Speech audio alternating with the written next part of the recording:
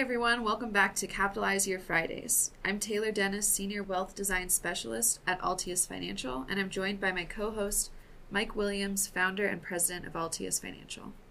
Hey everybody, happy holidays. Hey, so for those of you that are locally in Colorado, you might have noticed that this week we had Colorado Gives Day, which is just kind of a way to give back to your local area. And I'm sure our listeners around the country and even in other countries probably have something similar like that. But I also just feel that wintertime is a great time to reflect on charitable giving. And so that's kind of what we want to do, is we want to take today to discuss about strategies for charitable giving. But first, let's cover that disclaimer that we all love. So I'm going to do the quick disclaimer. Just a quick reminder that any discussion we have on our podcast is not meant for direct advice or specific situations. We recommend reaching out to your financial team or our financial team, better yet here, if you're looking for any specific investment or financial advice. These podcasts are meant mainly to be a little bit educational, hopefully a little entertaining, a little motivational, but really your situation is unique and deserves special attention. So if you're looking for a financial team or direct advice on any particular issues, feel free to reach out to us. You can catch us on our email addresses, Taylor or Michael at altiusfinancial.com. or certainly our website at altiusfinancial.com, and we look forward to hearing from you. Yeah. So I kind of already alluded to this, but I feel that winter and the holiday season is really just a great time to reflect on charitable giving, because you have Thanksgiving where you're spending time being thankful for your family and friends, and then you really transition into the holidays, which for me that means Christmas, and it's all about really celebrating, and all of that celebration revolves around being thankful and gifting and just, the idea of giving and gifting and caring for others. So to me, it just feels like a natural transition that's what this time really is.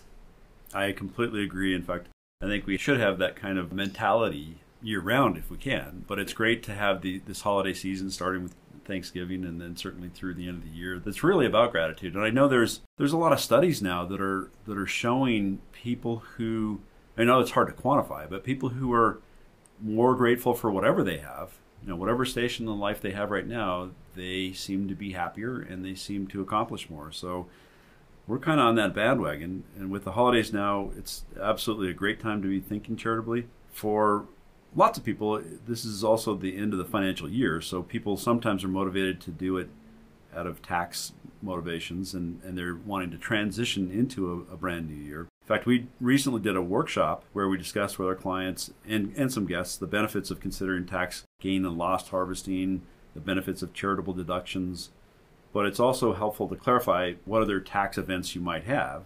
So it's all kind of related. I mean, the main theme that Taylor talked about is having this sort of time of year to be reflective and to count your blessings and be grateful and think about what are the causes or the things that you care most about that you want to be financially or time supportive of.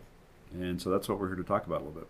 Yeah. And so for our listeners who might be going, oh gosh, where did December come and where did the whole year go? I haven't even started my charitable gifting. We definitely want to make sure that this is a resource for you and for our listeners who have already had a gifting strategy all along. We want to make sure that maybe this is either confirming that strategy or maybe helping you say, oh, maybe there's something I could do a little bit better. So what I kind of like to think about is I grew up gifting. To me, with my family, I feel a lot of what you do in your financial strategy either comes from something you learned or something your family kind of instilled in you. And for me, it was always, okay, we went to church every Sunday, and Sunday was, okay, that's where your family is giving. I think my family may or may not have done other giving, but that was what was obvious to me growing up. And I think it's clear for clients as well that sometimes you have these habitual gifts where maybe you're giving something every week or every month. One thing I want to make sure is kind of clear is that you can compare, well, is it helpful to give that $20 a week, or is it better to gift that full amount at the end of the year and maybe do a different type of gifting than just cash? So now some of the listeners might be going, what do you mean I can do a gift that's not cash? I mean, obviously you can gift your time, and obviously if you're not gifting your time, maybe you're gifting your money, but your money doesn't always have to just be cash. You can also gift what's known as appreciated stocks. So we like to tell some of our clients that this might be a good option for you if you're wanting to gift maybe a larger sum of money and maybe gift it at one time, because you can take essentially 3 different benefits. So you've got the benefit of, obviously, you're giving this gift that you wanted to give regardless. The second is, okay, well, let's try to maximize the tax situation. So you're getting a tax deduction for the gift, the amount of the gift that you're giving. And then third, if you're doing appreciated stock, you're not paying the taxable gains on the appreciation of that stock that you've chosen to gift. And so it's kind of helpful to look at, okay, well, what is the timing of what I'm gifting, and could I maybe be smarter about this timing? You know, you're jumping way ahead of me. I was thinking about, okay, well, why do I gift? Talking about the gratitude thing. I was wanting to go into the why, and you're jumping into some really juicy techniques. Giving appreciated stocks, but we're talking about donations, and we're talking about charity, and we're talking about gratitude and helping out, and there's all kinds of things that people have, both in terms of emotions and activities they want to do this time of year. Let's back up a little bit here, Taylor, and just say, why do people give in the first place? Why do they give charitably? What is the whole notion of charity? Well, I think it does boil down to three kind of buckets or categories, and it's not like they're exclusive. I mean, most of the giving that I do personally, you mentioned giving regularly, and I don't know if you call it tithing or just every Sunday, but giving regularly to the church. Yeah. My thought process is that these three categories are all kind of mixed together in some way or another. Maybe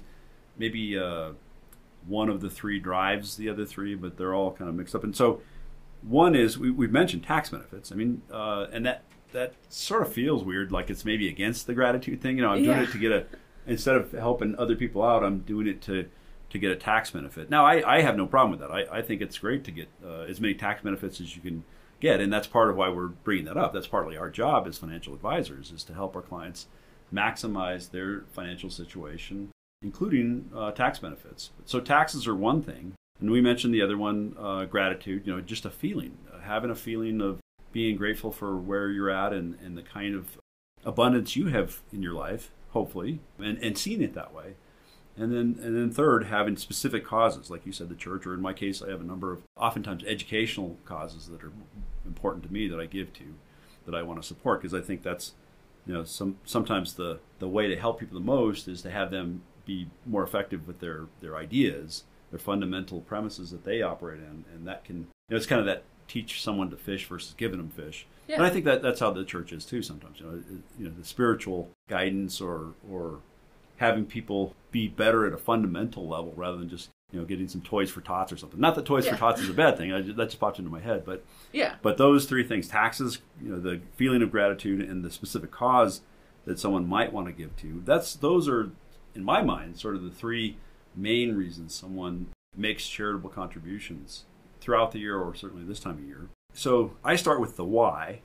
And personally, I actually make a spreadsheet. I'm kind of a planner that way, and start with, okay, what are the different kinds of subcategories under each one of those that I care about?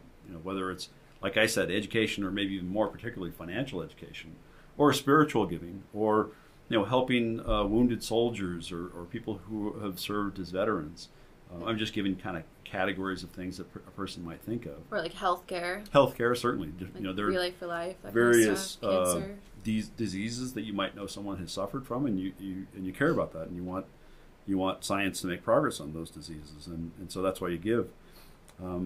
So the why, and then the subcategory of maybe the particular charity or the category of charity, and then thinking about, okay, what can I afford, or what do I want to give in the way of dollar amounts? Now, we're talking, first of all, cash, right? Yeah. But then you introduce the idea, wait, there's other things you can do that can be more efficient, like giving appreciated stocks or appreciated assets. But we haven't talked about giving clothing or furniture or things that you don't use anymore. Things that you would otherwise maybe are just taking room in your storage or your garage or in the basement or something, and you're not using them, and someone else can really benefit from them. So there's all kinds of ways a person can give, and I even touched on giving of your time, being able to volunteer for different organizations. But the main tax benefits are for people giving assets or giving cash, and that's where we wanted to talk about both that bundling concept as well as other things besides cash. So which one should we tackle first? The appreciated stocks or the kind of bundling idea?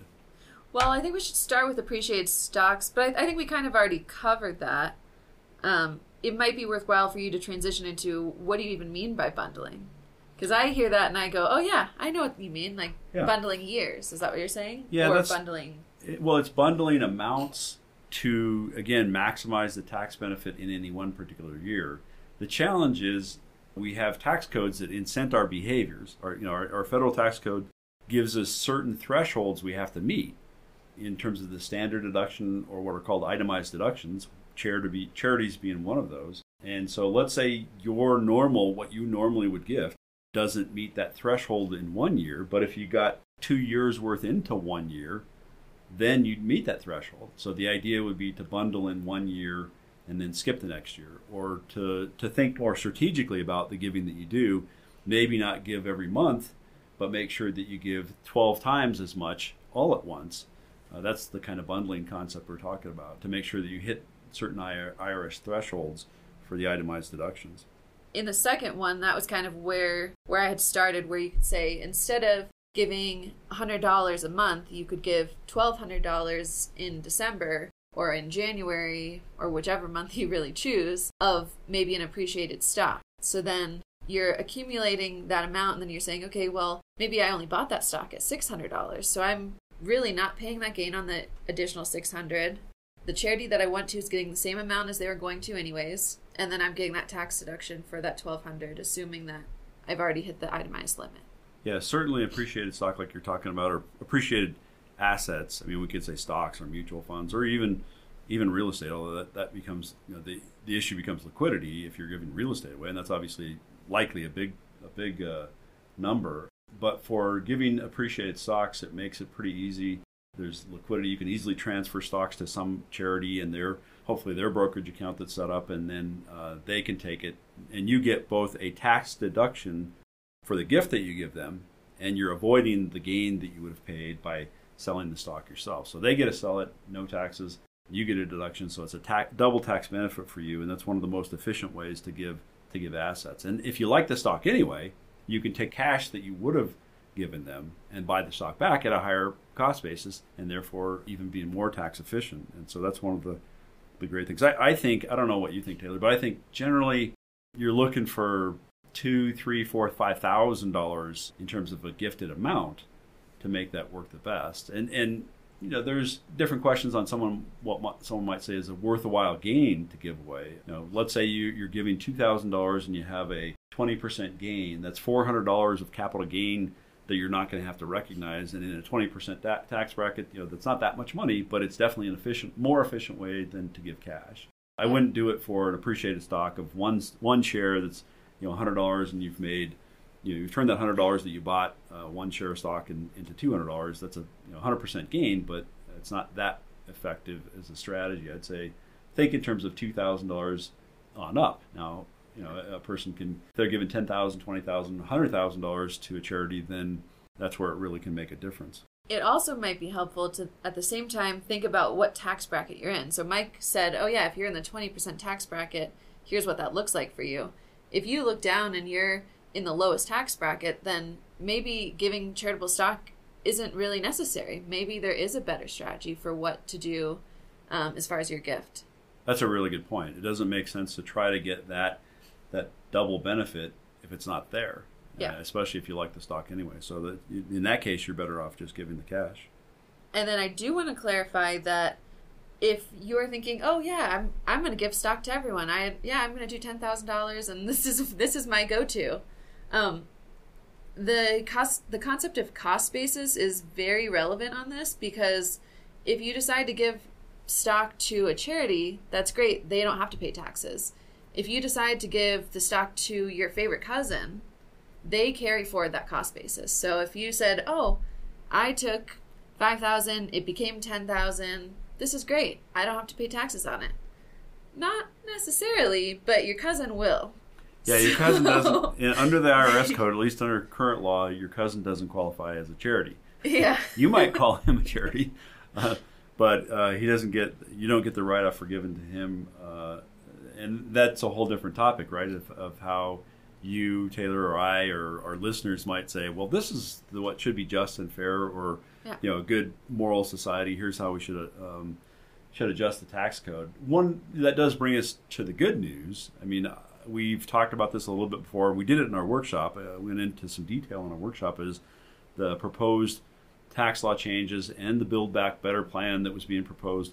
It doesn't look like anything like that's going to happen this year. And to me, that means that it probably won't happen next year either. Most of the tax changes that were being proposed will probably end up being defaulted into the 2025, 2026 year, where they by default go retroactive to a prior year, actually prior to when Trump and the Congress at that time passed the most recent tax law change. So I do think that's good news in terms of stability. We're not going to see some of these wacky ideas of taxing unrealized capital gains. None of that's going to necessarily pass right now, and that's a good thing. I know I'm getting off track from charitable giving, but I thought it's worth sharing that good news. Definitely. Well, and it kind of ties in, and it will impact our listeners for sure. Absolutely. And while we're on the topic of that issue of itemized deductions, I mentioned the threshold, but it's worth sharing those. I mean, just so our listeners are kind of up to date on the standard deduction, how fast or how in the last few years this has increased to $25,000 for married couples, $25,100 for married couples, or $12,550 for single individuals. So that means that if you're a married couple and you plan to gift, let's say, for example, $13,000 in a year to one charity, well, that doesn't meet that threshold if you don't have any other tax deductions, itemized deductions. But if you decide to bundle it, that does meet the threshold. Meaning if you do 26,000, double it up, 26,000 or so in 1 year. And sometimes when we say in 1 year and people think, oh, well, then it's going to be a whole year later, think in terms of these calendar years as being a bucket. And the December-January time period is a way to look at, a 2-year time period in a sense, because you're looking at 2 tax years, even though you maybe will do those transactions all within a week, if you time it right. Obviously, you got to make sure. We don't want to put anyone, especially our staff, on pressure to make sure you get that tax deduction done. If you're giving stock on December 28th, that's a little too much pressure. But you could literally make transactions that happen a week apart, and they would have one tax impact, versus if you made them all in one tax year, they would have a different tax impact. So that's my only point on that. Yeah, and so for some of our listeners, if you're in that situation, you might be going, well, I maybe can't afford to add that extra $13K right now, but I definitely can make up for it next year. So maybe you find that instead of donating this December, maybe you're just donating in January. Yep. And then you're doing that bundling effect for the following calendar year. So that's enough on the tax law, unless you have anything else you want to make sure we cover as far as that. I mean, like I said, we've covered that in our workshops, and we will continue to keep our clients and our guests up to date when they attend our workshops. We have some coming up. We have some that are virtual, that are easy to attend virtually, and then some that are in person for 2022. But let's kind of wrap this up in terms of the original idea behind the gratitude and charitable giving, Taylor. Yeah. So I do want to thank you all for listening to our podcast. We are so grateful for all of our listeners. We're glad that we have, we're now an international podcast, so we have listeners in multiple countries. So thank you to all of you in the U.S. and all of you around the world. It's really wonderful to see the growth that we've had in the last calendar year, and we hope to continue to grow and be a resource for our friends, family, followers, and listeners. As I almost always say, we would love for you guys to follow us on Instagram and Facebook. We are doing additional information on those platforms. So we have our 53-week challenge that's quickly ramping up and kind of closing through towards the end of this calendar year. This week it's all about 529 contributions. So it's checking in on, have you done your contributions? Have you done your distributions for maybe this next school tuition season? Have you set up the account if you need it? Do you have any planning around that? Obviously, if you don't have that plan set up for yourself, but that's something you're interested in, please reach out to us. We are happy to be a resource to any of our listeners, and we will offer a free complimentary consultation for our listeners as well. But for those of you who loved having a weekly follow-along type thing, we are also doing a Terminology Tuesdays starting in next calendar year. So if you are looking forward to following along, that will be wonderful. Or if any of our listeners are thinking, oh, well, there's something I would like to learn more about, feel free to shoot us an email and share those terminology words that you want to hear more about. So, as always, contact information, Taylor at Altius Financial, Mike at altiusfinancial.com, or our website, www.altiusfinancial.com. Thank you guys so much for joining us. I hope you have a wonderful weekend and a happy holiday. See you, everybody. Have a happy holiday.